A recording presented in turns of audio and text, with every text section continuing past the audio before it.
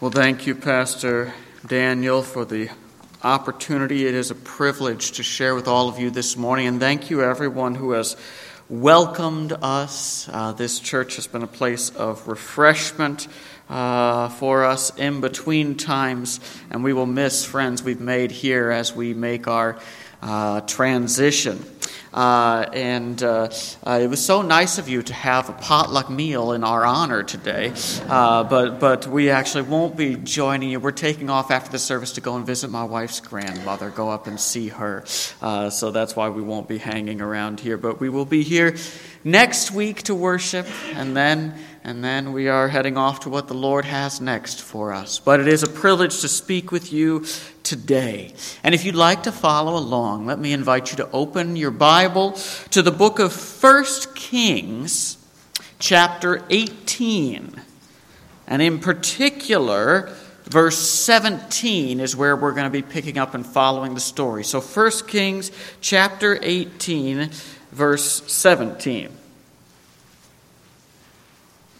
We have here a story about the power of God.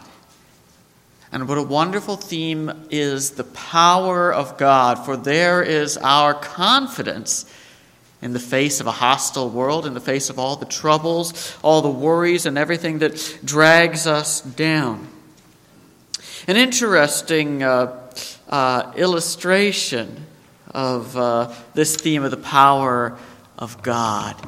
When I was in seminary at Trinity, as Dr. Daniel mentioned, I had during those years in seminary a wonderful arrangement, a back and forth arrangement, where I would go for 9 months to graduate school studying theology, and then for the 3 months in the summer, I was a day camp counselor at a Christian camp, working with 6-year-olds. And it was a wonderful back and forth because you get, you work with 6-year-olds. If you're not just the right person who's built for you, you work with them for 3 months and you're ready for some adult conversation. But then you get there in grad school and you're in the library and you're doing the intense exegesis of something, and a great craft idea suddenly occurs. And so it was a nice back and forth. Well, when I would be with the kids, they can be funny how they process things. And of course, they live in a different world. Some of their concepts are different. They haven't of course learned about some things. One day, I had my group of 6-year-olds, and they were in Bible time, and someone else was teaching, and I went out to do something, and then I came back, and of course, after every activity with 6-year-olds, you take them, you go to the bathrooms and the drinking fountain and whatnot before you do your next thing. And we were there, and I wanted to test them and see if they'd paid attention during Bible time. And so I asked them, what did you learn about during Bible time today? And one little girl said to me, we learned about the powerful flower. I didn't remember the powerful flower in the Bible. And this little girl, she was a bit of a troublemaker, but the other kids insisted, yes, they'd learned about the powerful flower. So I looked to my staff assistant, and she was there with them, and she didn't know what they were talking about. And so we're trying to figure this out, and eventually my assistant figured out what had happened. Was that the Bible teachers, they didn't realize where the kids' minds were, and they gave an illustration using the Byron nuclear power plant. And the kids, 6-year-olds, don't know what a power plant is, a nuclear power plant, and so they hear power plant and they think powerful flower. And you can imagine how this all worked out in their minds. But what is so great is that God sometimes can get his message through despite the speaker's miscommunication. The little girl said to me, the powerful flower is very big and makes lots of smoke, but God is more powerful than the powerful flower. And what can we say to that but amen? God is more powerful than the powerful flower. The power of God, however we illustrate it, however we try to capture it, whatever we try to compare it to, exceeds all comparison. And it is this almighty, wonderful power of God which our scripture passage today lays before us, and which then gives us the the anchor of strength as we face the storms of this life, as we face temptation, as we face trouble, as we face everything that comes our way. And so the key thought that I want to impress upon you this morning is to hold to God Almighty. When you think about the power of God, that should inspire us to hold to God Almighty, to expose idols, exalt God's power, and experience God's grace. Let's have another prayer and then we'll dig into our passage. Lord God, thank you for your word. Thank you for who you are. Thank you for your almighty, infinite power. Thank you for your wonderful love. Thank you for the privilege of being together and that you've spoken so that we may know you. Draw us near, we pray. Open our minds to understand and our hearts to believe, that we may receive everything you have for us. Amen. This first thought of expose idols. When we're here in 1 Kings 18, what's the story so far? It is a story, unfortunately, of idolatry. The wicked kings of Israel. If you know the story of the Bible, you know that after the time of Saul, that first king of Israel, and then David, the great king after God's own heart, the mighty warrior king, and Solomon, who brought the kingdom of Israel to the height of its splendor and wealth and power. After that, the kingdom split in two. Solomon's son, Rehoboam, was not a wise man. He pushed things too hard, and 10 of the tribes went away, and they followed a wicked man named Jeroboam. And Jeroboam, he wanted to break the people away from their loyalty to the temple in Jerusalem. And so he introduced idolatry. He put golden calves at towns named Bethel and Dan, so the people would have other places to go to worship by worshiping these idols. And he then sets off a line of wicked kings, leading eventually to Ahab. And so we're in the 9th century, mid-9th century BC here, during the reign of Ahab in North Israel. Ahab, you may not know this, but in worldly terms, Ahab was a great success in worldly terms. He reigned for 22 years. That's a pretty good reign. He had great military victories over the king of Aram. He was part of a great alliance that halted the advance of the Assyrians into the area. And this isn't even mentioned in the Bible. Where in the career of Ahab, you would expect a historical chronicle to talk about his great victory where he helped fight back the Assyrians. What the Bible mentions, what God cares about, is the wicked deed in which he stole the vineyard and murdered the man Naboth. God cares about different things than the world cares about. And so we see that though Ahab was a worldly success, he was a spiritual failure. He led Israel into idolatry. He married a woman named Jezebel, who was a Phoenician princess from the land north of Israel.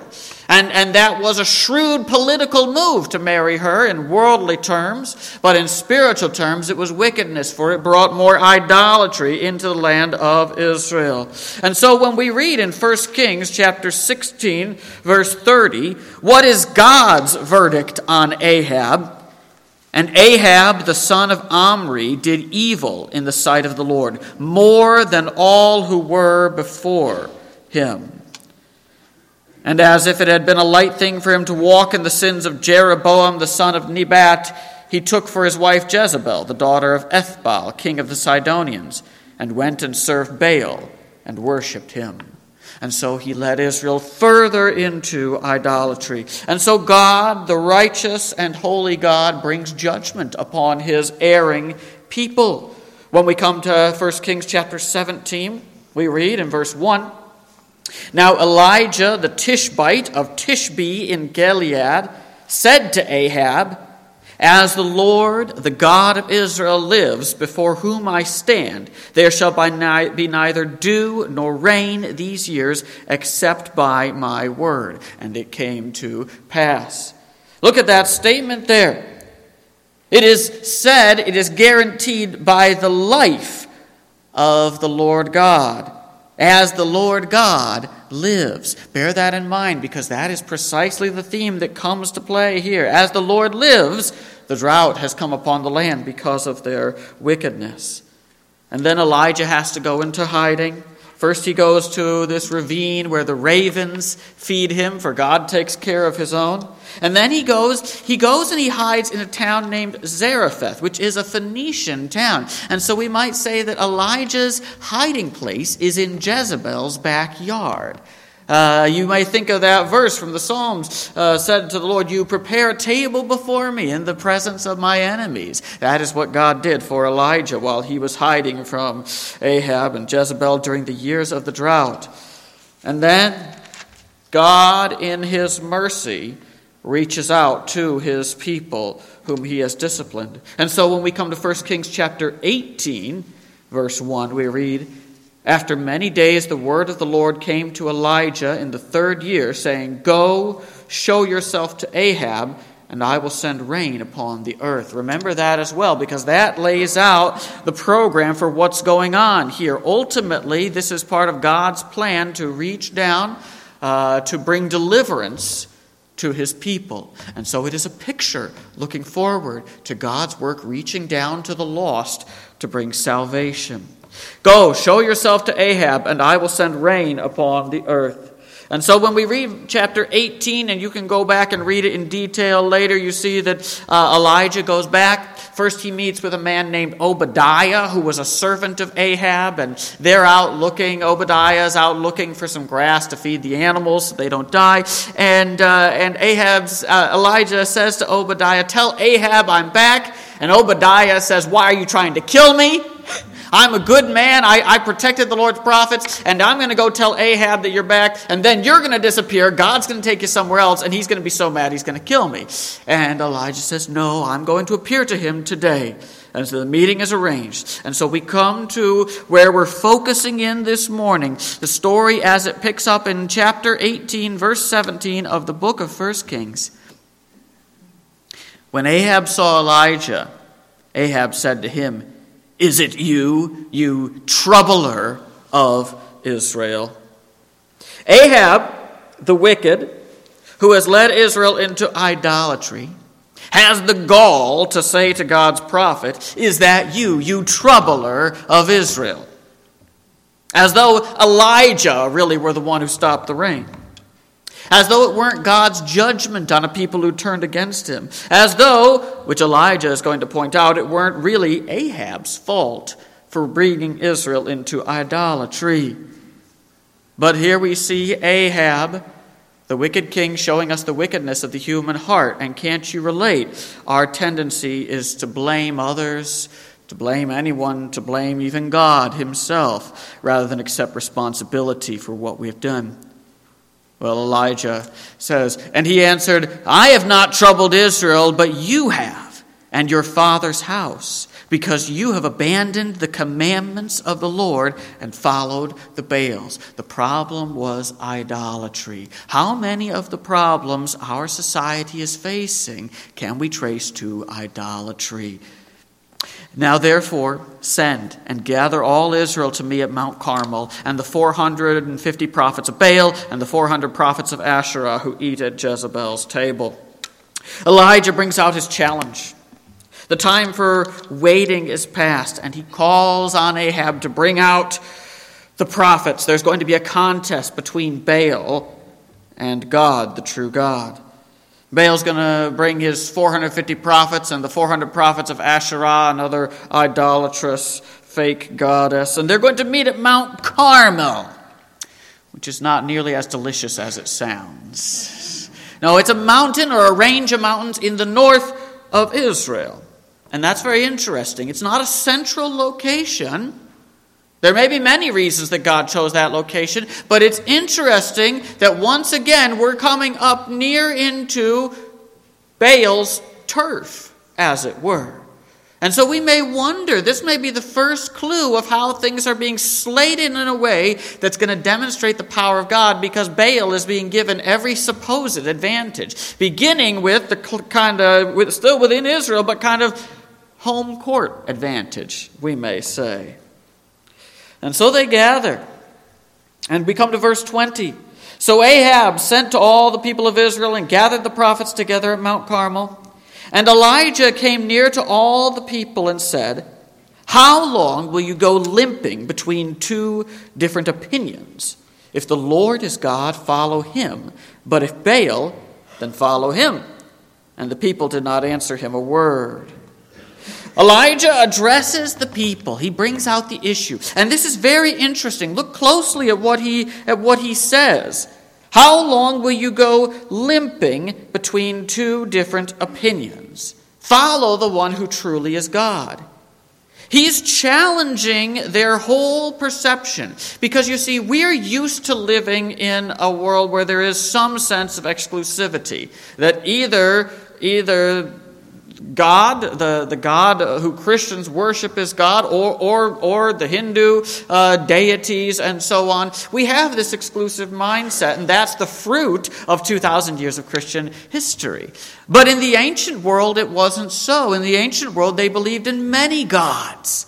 And they didn't believe these my gods are the only gods. It would be typical to believe that there's many gods, and everybody has their own gods. And you can worship as many as you want. In fact, people thought that was a pretty savvy thing to do. And there were particular gods who were supposed to be over particular kind of areas geographically, or over particular things. And so if you were going to go on a trip on a boat, you'd want to find the right God to pray to for your trip on a boat. You'd find a different God to pray to for the harvest. You might have your favorite God, but it was rare to say, I'm only going to worship this God, and even rarer to say, this God is the only God who actually exists.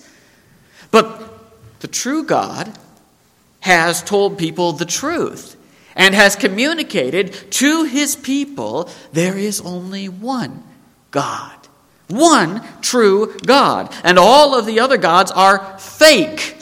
At best, they're fake. At worst, they're demons impersonating gods. But in any case, they are not gods. And Elijah is meeting them here, and he is challenging the whole framework. It's not, let's pick the stronger God and make that our primary God. It's, let's see who is God. You see, he forces the choice right into that domain to challenge the whole way of thinking. And so he says, how long will you go limping between two different opinions? If the Lord is God, follow him. But if Baal, then follow him. And this is where sometimes a single word can be so powerful. This is very interesting. And unfortunately, many English translations of the Bible obscure this.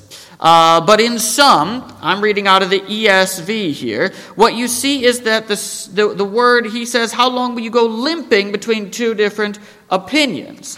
And when you come down further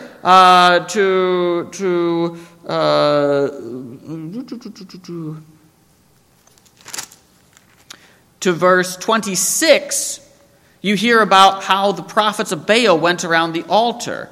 It says, and they limped around the altar that they had made. Now, whatever translation you're using, it may use different words. But I hope it uses the same word in both of those verses. Limped in ESV, whatever it is there. Because it's the same word in the Hebrew, and that's a valuable connection. It's the word peshim. It's only used 3 times in the whole of the Old Testament. Only 3 times, and 2 of them are in this verse. And so what we see when we notice that is that there is a connection here, that the way in which the people of Israel are wavering, limping between these two opinions is a pagan way of life. It is connected to the way in which the prophets of Baal limp around their altar, as it were. And Elijah challenges that whole perspective. Follow the one true God. But the people make no response. And so a challenge is called for to prove the point. Elijah wants them to see who truly is God. And so he says, Elijah said to the people, we're in verse 22, even I only, am left a prophet of the Lord, but Baal's prophets are 450 men. Let 2 bulls be given to us, and let them choose 1 bull for themselves, and cut it in pieces, and lay it on the wood, and put no fire to it. And I will prepare the other bull, and lay it on the wood, and put no fire to it. And you call upon the name of your God, and I will call upon the name of the Lord. And the God who answers by fire, he is God. And all the people answered, it is well spoken. Elijah notes the discrepancy. It's little old him against Baal's 450 prophets. But he's not scared. He knows what everyone who knows the truth knows, and that is, how do they say it? God plus 1 is a majority. He makes the challenge. And he says, we're going to have a duel, and it's going to be a fire lighting contest. Each side gets a bull. You're going to prepare for sacrifice. You're not going to light it. Call on God. And the God who answers by fire is the true God. Interesting kind of contest. It's interesting because it's going to be a flashy miracle, but not the most impressive of all miracles. We're talking about the God who made heaven and earth out of nothing, making some fire fall out of the sky. Doesn't seem like much. But while it's not hard for God, it can be hard for others to do. It's hard for me. I was having a bonfire the other night, and I had to pull out the lighter fluid, and I commented. Some people who are here I commented, I don't understand how anything ever catches fire accidentally. I can't make it catch fire on purpose here. What about for Baal? How is it going to be for Baal to light this fire? Well, in theory, it should be easy. This is very interesting. The word Baal means Lord. It's a title. And so it's used of different false gods in the Bible. And so we can't be sure, but I think that the Baal we're talking about here is the Baal, otherwise known as Hadad, who came from up in Jezebel's territory, that Baal. And that Baal, we have ancient carvings of him, and they picture him holding a lightning bolt. He's like the Greek god Zeus. He's a god particularly associated with fire coming from heaven to strike the earth. So once again, Elijah seems to be playing right into the enemy's hand. Let Baal have every advantage. This is his strong suit. Sending fire down from the sky, that's totally Baal's thing. It's like challenging Lance Armstrong to a bike race, or Usain Bolt to a sprint, or Dr. Daniel to a theology contest. It should be no contest at all. But the people agree to the test. And we get to see the powerlessness of idols. And after setting all of this up, Elijah says to them, you go first. What a gentleman Elijah is. See, the stakes are so high. If he loses this contest, he loses his mission. The people fall into the mire of idolatry, and they're not getting out. For him personally, it would be a defeat, and he'll probably would be killed. You'd think he'd want a one-on-one contest, neutral location, neutral activity. But Elijah's been giving away the advantage, supposedly, from the get-go. He's put the contest way up near Baal's home turf. He said, you can have all 450 of you prophets of Baal against little old me. And the king is there. The king, who's a big Baal supporter, is there with all his political clout. And they've got the 400 prophets of Asherah along for good measure. I don't know what they're doing this whole time. They're probably waving pom-poms and leading cheers. They're saying, Baal, Baal, he can't fail. Like that bull from head to tail. Hey-yah! And Elijah said, let's have a fire lighting contest, which is supposed to be Baal's main thing, Baal the storm god. And now Elijah says, why don't you go first? Elijah's not even going to get a turn if Baal lights the fire. But that's how Elijah's doing it. Where does this confidence come from? It comes from knowing the Almighty God. Do you have a confidence like Elijah in here? Oh, now, when most of us, we wouldn't compare ourselves to Elijah, but at least a little bit like Elijah that comes from knowing the true, the Almighty God. The prophets of Baal begin to do their thing. And they took the bull that was given them, and they prepared it, and they called upon the name of Baal from morning until noon, saying, "Oh, Baal, answer us!" But there was no voice, and no one answered. And they limped around the altar that they had made. There's no response.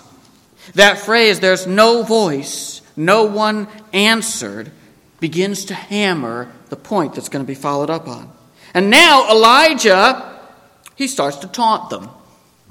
A little bit of holy mockery enters the story here. At noon, Elijah mocked them, saying, "Cry aloud, for he is a god." Either he is musing, or he is relieving himself. Yes, Elijah said maybe Baal is going potty, so he can't come. Or he is on a journey. Or perhaps he's asleep and must be wakened. All things that could keep a human being from answering, all things that don't apply to the one true God, all things that help to underline that Baal is no God. They did shout louder. And they cried aloud and cut themselves after their custom with swords and lances until the blood gushed out upon them. And as midday passed, they raved on until the time of the offering of the oblation, but there was no voice. No one answered. No one paid attention. They try everything they can. They've got their dance going. They're crying out and making what noise they can. They're even cutting themselves. Understand, God cares about your pain. God cares about your hurt. But that doesn't mean we hurt ourselves to try to draw in God's attention. God cares about his hurting children, but that's not the way to reach out to him. But it does make sense that a pagan idol would want pain. But Baal is no God. And so Elijah gives them until evening. He's given them all day. He's given them more than a fair chance. But the result is underlined in these words at the end of verse 29. But there was no voice, no one answered, no one paid attention. And here we pause and think about this first point to expose idols. Are we worshiping the true God who can hear, who can answer prayer, who pays attention and who cares and loves and is able to act? Or are we drawn aside to idols who are unable to save those who call to him? In the first place, see, we have to move on. We have to take this to a second, what we might call a secondary spiritual level to make sure it's hitting home for those who are here, who are Christians and so on. But let's not ignore that the primary application of this passage is literally to resist and reject literal idols. And that is a very big reality in the world in which we live. It is a growing reality. Our culture is coming more and more to look like the culture of the Greco-Roman world where the gospel first came. Paganism in various forms is on the rise. And the basic, exclusive claim of biblical religion, there is one God and he alone can be worshipped and he alone can deliver people, this claim is regarded as hatred. Did you see that a few weeks ago? It came from a surprising source. It was very interesting. It unfolded on Twitter, as so many things do, but it made news because it was so interesting. Did you see it? There was a woman named Lizzie Marbach, an anti-abortion activist from Ohio, and she tweeted, "There is no hope for any of us outside of having faith in Jesus Christ alone." Not a statement of hatred, not a surprising statement, a statement of one of the most basic claims of the Christian faith. There's no hope for any of us outside of having faith in Jesus Christ alone. To which Ohio Republican Representative Max Miller replied, "This is one of the most bigoted tweets I have ever seen. Delete it, Lizzie. Religious freedom in the United States applies to every religion. You have gone too far." There's a statement on the state of American politics to where people supposedly in the conservative party misunderstand religious freedom so badly that they think that saying that Jesus is the only way is a violation of someone's religious freedom. But what's happening here is Representative Miller is just breathing in the air around him, which says that exclusive religious claims are bigoted. And we have to maintain, we have a Bible, we have the Word of God, and the exclusive claims of God, the exclusive claims of Jesus Christ are not negotiable. There is only one God. There is only one way. Other religions are not different paths leading to the same place.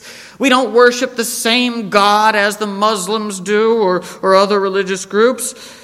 Other religions are lies, they're idolatrous, and they lead to death. The Lord alone is God, and He alone can deliver. And so then to take it to that second level, because probably very few people in this room would disagree with that first point, where we have to really ask of ourselves and look at our hearts is, of course, that in a secondary way, anything that takes the place of God in your life becomes, to some extent, an idol to you. We need to be aware of the more subtle idols. Good things like family or success or a stable home or a loving marriage, that none of these things can be allowed to displace the Lord God. The pursuit of health, the pursuit of happiness, none of these things can be allowed to displace God. Beware of idols in your heart. Pause just a moment and ask, is there something that you are looking to apart from Jesus Christ to give you fullness in life? Are there idols in your heart?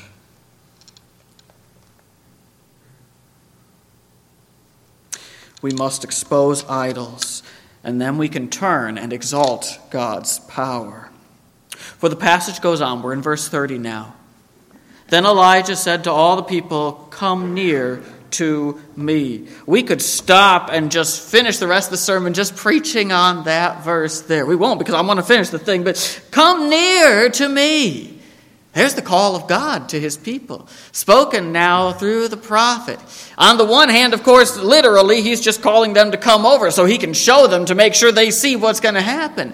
But it is expressing the whole theme here. God has reached down to the lost and erring people. If you have been running away from God, this voice, you can see His calling echoed here. He reaches down to those who are lost, and He says, "Come near to me." And the book of James says, "Draw near to me, and I will draw near to you." And all the people came near to Him. And He repaired the altar of the Lord that had been thrown down. Elijah took 12 stones according to the number of the tribes of the sons of Jacob, to whom the word of the Lord came, saying, "Israel shall be your name." And with the stones he built an altar in the name of the Lord. The first thing Elijah does is he restores the fallen altar, symbolic of restoring right worship in God's people. The altar has been neglected, allowed to fall down. It reminds us of the barren spiritual condition of Israel, who have rejected the one true God and run after idols. But of course there is symbolism that He took 12 stones. We're not even left guessing, but we're told they're after the numbers of the 12 tribes of Jacob, to whom the Lord came and said, "Israel shall be your name." And so even as He's building this altar, we see it's a parable of what's going on. God is rebuilding His people. And this is something that God does again and again and again. It's the story of the book of Judges over and over again. It's the story of God's mighty deliverances that we read about in the Old Testament. And of course, it actually, truly, fully happens in the work of Jesus Christ, who did not build an altar out of 12 stones, but rather built a church out of 12 disciples, and one who betrayed Him, and one who was then counted into the number, and the 12 plus 1 as Paul was called into the people. But we're getting too far afield. These 12 stones, as He's rebuilding it, He is calling the people back to Him. God graciously reaches down. It was on another mountain, Mount Sinai, that God had given the covenant of the law. As in sovereign and gracious action, he drew a people to himself and set them apart to be his own. And now it is on this mountain, Mount Carmel, that in his sovereign and gracious action, God demonstrates his power to draw them back to him. Elijah prepares the altar of the Lord, symbolic of the people of Israel. And with the stones, he built this altar. And then he proceeds, because it would be too easy to just go from there to God sending down fire. Then he proceeds to make the challenge harder. He digs a trench about the altar as big as would hold 2 seahs of seed. I think that's about 3.5 gallons. And he put the wood in order, and he cut the bull in pieces, and he laid it on the wood. And he said, now we make it harder. And he said, fill 4 jars with water and pour it on the burnt offering and on the wood. And he said, do it a second time. And they did it a second time. And he said, do it a third time. And they did it a third time. And the water ran down the altar and filled the trench also with water. You see, with the false prophets, all the repetition was spent on trying to summon their false god Baal to action. With the true prophet, all the repetition is spent on trying to make it as hard as possible for God, as though anything were hard for God, but to prove the point that nothing is hard for God. He pours water all over it. Oh, man. I may not be much of a woodsman, but I know that that's how you make it harder to light a fire, not easier. Last night we had a fire, and I was letting it burn out there. And my wife said to me to go pour some water on that fire. And I said, it'll burn out. And she made me go pour water on the fire. Because that's how you put a fire out, not how you start a fire up. But nothing is hard for God. The source of Elijah's overpowering, seemingly crazy confidence is knowing the one true and almighty God. And his confidence was not misplaced. And he prays. In verse 36 it says, and at the time of the offering of the oblation, that is, there were 2 daily offerings that were done in Israel at the temple, one in the morning and one in the evening. And so it's at the time of the evening offering, just the right time to be offering an offering to God. At the time when they would be offering their sacrifice down in Jerusalem at the temple, Elijah is up here at Mount Carmel in the land of idolatry, having rebuilt the altar of the living God.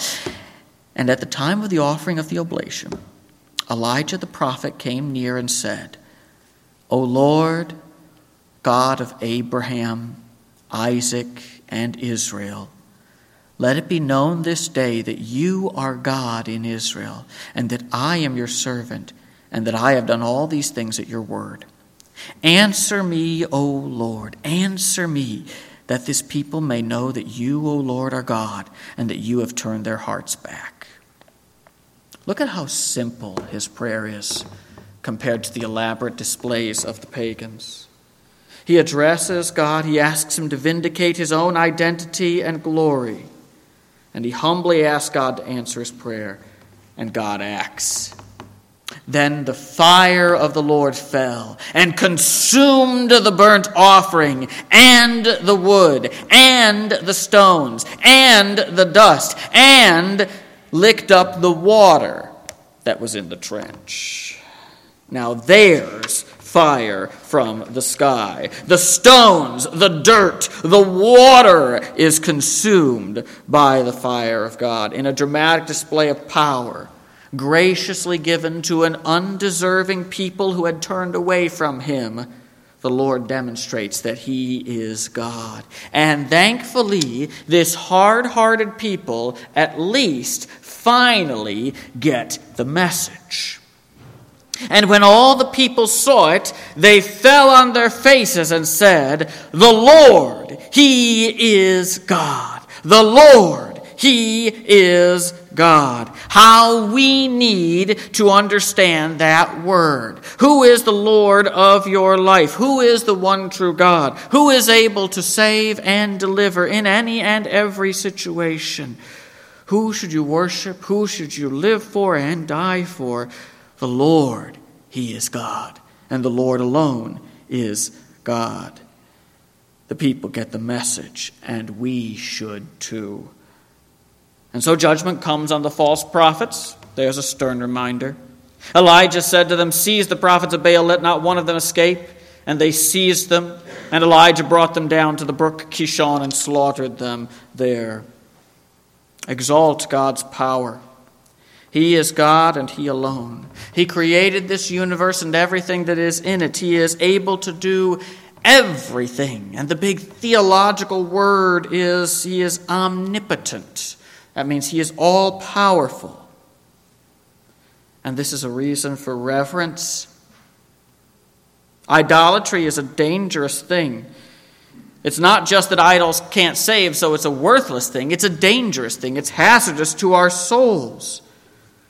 Do you live in awe of God? Have that right fear of the Lord that a child beloved of God should have? It's a reason for reverence. It's a reason for confidence. In your troubles, in your struggles, are you trusting in the Almighty God? Do you have something that you know that you're going to face today or this week? Something that is going to tempt you to fear or even despair? Something that is just going to weigh upon you? Are you able to bring that to the Almighty God? He is able to do all things. And of course, it is a reason for hope. For the great demonstration of God's power is the resurrection of Jesus Christ.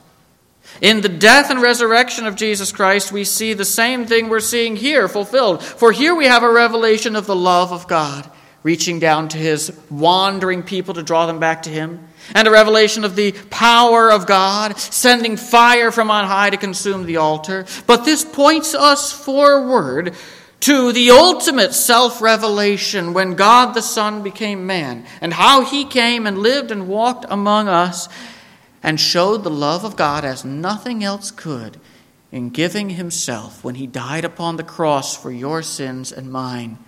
And the power of God, the life-giving, renewing power of God displayed in the resurrection of Jesus Christ, so that all of those who place their trust in Him can have eternal life, forgiven and made new, can live forever because Jesus Christ lives in you if you come to faith in Him and you are found in Him. Exalt God's power. And finally, bear with me for just a few more minutes here. Experience God's grace. The story doesn't quite end there. There is a last little bit. We actually return to what the story was supposedly going to be about. We've forgotten by this time that when God sent Elijah, we weren't told that the plan was going to be this whole business of the altars and the duel and the fire. What we were told was the end result. Verse 18:1, "Go show yourself to Ahab, and I will send rain upon the earth." We have a downpour of God's grace coming here. And so Elijah said to Ahab, "Go up, eat and drink, for there's the sound of the rushing of rain." You go on in the passage, you see that when Elijah said this to Ahab, there's a sound of the rushing of rain. There was not a cloud in the sky. But the ears of faith hear what's a-coming. The ears of faith hear the promises of God on the way. There's a sound of the rushing of rain. And so Elijah goes apart. Ahab goes up to eat and drink. That's the level that Ahab lives on. He goes up to eat and drink. But Elijah goes up onto the mountain once more. And he bowed himself down to the earth, and he put his face between his knees. And he said to his servant, "Go up now, look toward the sea." He's waiting for the promise of God that he knows is coming. There is another repetition here. How interesting. For the servant comes back and looked. He said, "There is nothing." And he said, "Go again." 7 times. So he has to go again and again and again. There's nothing, there's nothing, there's nothing. And at the 7th time he said, "Behold, a little cloud like a man's hand is rising from the sea." Sometimes that's how it starts. But the eyes of faith can see. The ears of faith can hear the rain a-coming when there's not a cloud in the sky. The eyes of faith can see in a little cloud as small as a man's hand the promises of God coming. Do you have confidence in the promises of God? It starts out so small, but God's word is good. And based on that, Elijah sends another word. He says, go say to Ahab, prepare your chariot and go down, lest the rain stop you. And in a little while the heavens grew black with clouds and wind, and there was a great rain. And Ahab rode and went to Jezreel. One last miracle, thrown in at the end with almost no elaboration here. And the hand of the Lord was on Elijah, and he gathered up his garment and ran before Ahab to the entrance to Jezreel. What a wonderful display of God's power. But don't lose sight of the wonderful display of God's grace in this passage. God didn't have to do any of this. When the people had wandered from him, he could have just poured out the judgment on them. God didn't have to call this contest. He didn't have to prove himself to them. That's what's so wrong with some people's perception of God. They figure, God's got to prove himself to me. I believe in God if he'd prove himself to me. I'll pray and ask God for a miracle, and if he does it, then I'll believe in him. How arrogant can we get? How arrogant. There was a famous atheist, I think it was Bertrand Russell, who was asked something like, what are you going to do if when you die and you go to judgment and God's there? What are you going to say? And he said, I'm going to say, not enough proof, God. He's not going to say that. You know what he's going to do? Every knee is going to bow and every tongue is going to confess that Jesus Christ is Lord to the glory of the Father. That's what's going to happen. God has given us abundant evidence of his reality. God doesn't owe us anything. And so, when we see a passage like this, we're reminded of God's grace reaching down to us with love and deliverance and the opportunity of mercy.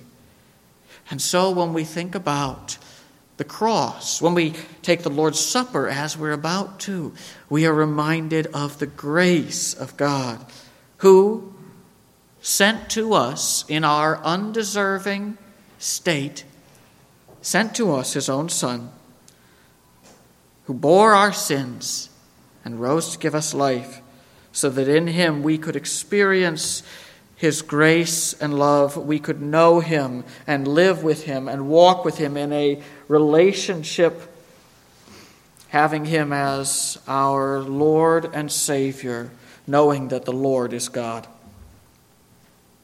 Have you experienced God's grace? The grace that is written about here in 1 Kings and that is shown in its finest, fullest display in Jesus Christ. Have you experienced God's grace? Is this not just something that you know is true in your head, but something that you know is true in your heart? If not, that grace of God is here for you, and you can know him today. You can experience God's grace. Know this almighty, all-powerful God, and hold to God Almighty. We face all kinds of trouble in this world. Who knows what's coming? I don't. But we know the one who eventually is going to put all things right. We know the one who will be with us no matter what we go through, and we can trust him. Hold to God Almighty. You have another prayer with me this morning. Thank you, God, for each other. Thank you for who you are. Thank you for your wonderful power and your awesome love.